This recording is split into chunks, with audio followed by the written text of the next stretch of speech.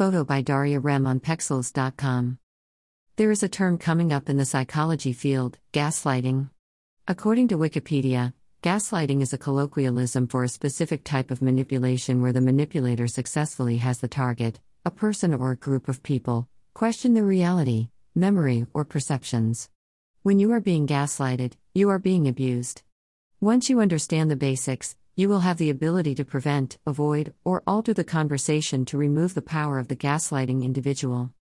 According to Robin Stern, Ph.D., author of the book The Gaslight Effect, How to Spot and Survive the Hidden Manipulation Others Use to Control Your Life, signs that you are a victim of gaslighting include: no longer feeling like the person you used to be. Being more anxious and less confident than you used to be. Often wondering if you are too sensitive. Feeling like everything you do is wrong. Always thinking it is your fault when things go wrong. Apologizing often. Having a sense that something's wrong but being unable to identify what it is. Often questioning whether your response to your partner, or the individual, is appropriate, for example, wondering if you were too unreasonable or not loving enough, making excuses for your partner's behavior. Avoiding giving information to friends or family members to avoid confrontation about your partner. Feeling isolated from friends and family.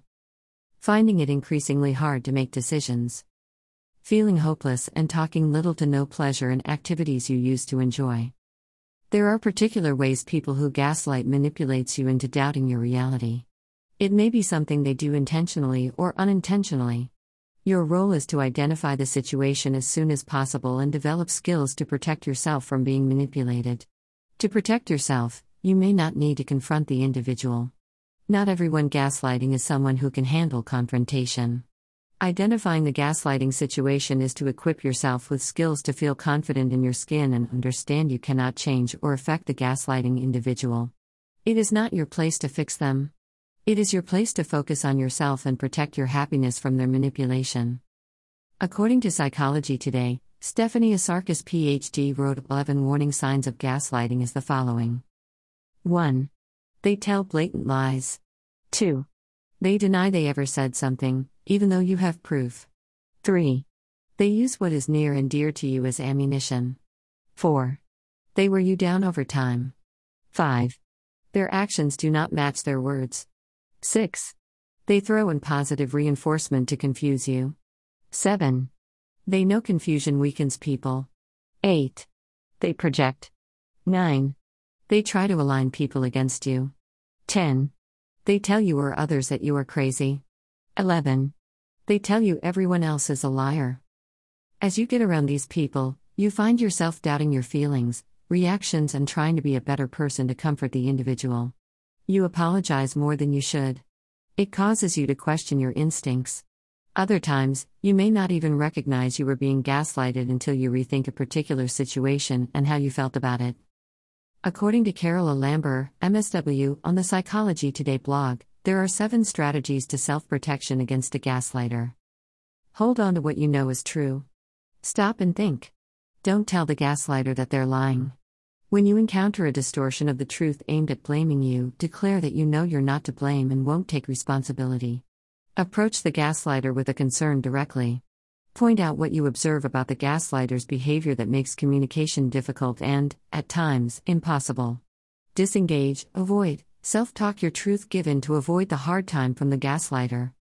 The more educated the art of gaslighting, the better you will be at identifying when you are being put in that situation. The better prepared you can be at defending, removing, and avoiding those kinds of individuals and conversations. You do not have to fight every fire with fire. Sometimes the best way to protect your happiness and sanity is to avoid the individual. In some cases, you may not be able to prevent them.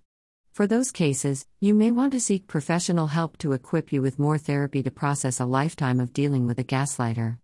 There is a best, better, good, and bad way to handle the gaslighter for each situation. It takes time for you to build your defenses to a gaslighter. For me, it took many years of therapy. I was being gaslighted all over the place. I grew tired of not being in control of my life. It felt like every move I made, I had someone there to tell me I was wrong for desiring that situation. After I learned about gaslighting, I was able to protect myself against those situations. I acquired the skills of accepting my reality as truth. That was one of the hardest of all the skills I learned. For so long, I was told I was wrong, incorrect, or incapable of making my own decisions. I took back my power by standing up for myself. I identified my boundaries and will not. Then, I stood my ground to defend those boundaries. I separated, ignored, and removed those individuals who made me feel as if I were wrong for my truth. No one on this planet has the right to tell me what I stand for or that I am wrong for what I want in my life. I still have moments where I fail to recognize a gaslighter immediately. I accept that as part of this process. The boundaries are my absolutes. I do not apologize for my boundaries. I will not move my line to make another person comfortable, either. I will defend myself above others because it is how I achieve happiness in my life. Boundaries are essential for everyone. The first part in setting a boundary is to identify the kinds of limits for you to set: emotional, physical, sexual, workplace, material, and time, to name a few. These boundaries are there to protect your happiness in the various topics. When you think about each category, think about how you would feel if someone were violating you.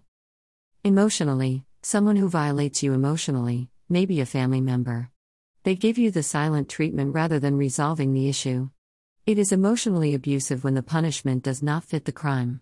For example, you had a simple disagreement, yet, you spend months apologizing for the single encounter.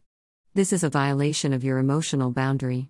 You should set an if, then statement on the situation. If this person chooses to hold a grudge beyond a week, then, you will accept their actions and stop apologizing for their decisions. Physical. Someone who violates your physical boundary could be someone who puts their hands on you or refuses to respect your home as a boundary. They may slap your shoulder repeatedly. Or they show up unannounced at all hours of the time. The boundary you identify here is where you are comfortable interacting with the individual. If you dislike the constant touching, you make a point to keep a separation between you. If you dislike showing up at all hours of the day unannounced, you make a point to only accept the unexpected visit during hours you are comfortable. Sexual. A sexual violation of a boundary may be a lover cheating on you or pushing you to perform a sexual act that you are not comfortable engaging in with that partner. You have an open and honest with your partner. If that person is dismissive of your feelings in this area, it may be other issues going on with that person and your relationship. Setting strict boundaries that you are comfortable in engaging with another person. This is not about the comfort of your partner but your comfort and happiness. You are worthy of respect and consideration in your most vulnerable moments. Workplace. When someone cuts you down or abuses your space, it can be a violation of your workplace boundary. For example, you get to work and find your office supplies tossed around. You see, a couple of your supplies were taken and not returned, or your lunch was eaten without you giving someone permission to consume it, or in the meeting, you were rudely interrupted by your coworker looking to gain an advance based on your ideas. These are examples of where your workplace boundaries are violated. It is often an uncomfortable conversation to confront someone who is breaking your limits. When you add the work factor to the situation, it may cause you to feel you're unrealistic in your feelings. However, you are not. You are having your boundaries violated. There are several different ways to approach a workplace violation of your boundaries. One approach is to have a clear separation of work/life balance. Keep your coworkers at work and your friends at home. Lock office supplies in desks before leaving for the day. Label your supplies and keep a record of those supplies lent to coworkers. Politely have a private conversation with a coworker cutting you off. Or, if you are more comfortable, bring HR or a third party into the room while you work out your boundaries with the coworker. Material. You are asked to borrow an item. When you lend the thing to the person, you need to decide your expectation of returning the item. You may outline your boundaries for care in writing or verbally explaining the care/cleaning of the thing. Or, if it is a person who has a history of failing to return the item, explaining to them your refusal because of their actions may be appropriate. It is your stuff. You have the right to say no to anyone. Time. You make a lunch date with a friend who is consistently late. In establishing a time boundary, you decide how long you are willing to wait. If the person is beyond that time, you give yourself the authority to cancel or reschedule the meeting. Communication is critical here. If you are dealing with someone you know is a poor time manager, it may be better for you to schedule plans to show up after they arrive. Or you are deciding that anything over 15 minutes later than the agreed upon time is unacceptable. Be realistic with your boundaries. Just because you set an absolute does not mean someone will not violate them. It is up to you in the situation to decide if your boundary is worth bending. If you find yourself bending your boundaries for a gaslighting person, perhaps this is the time you stand true to your limits.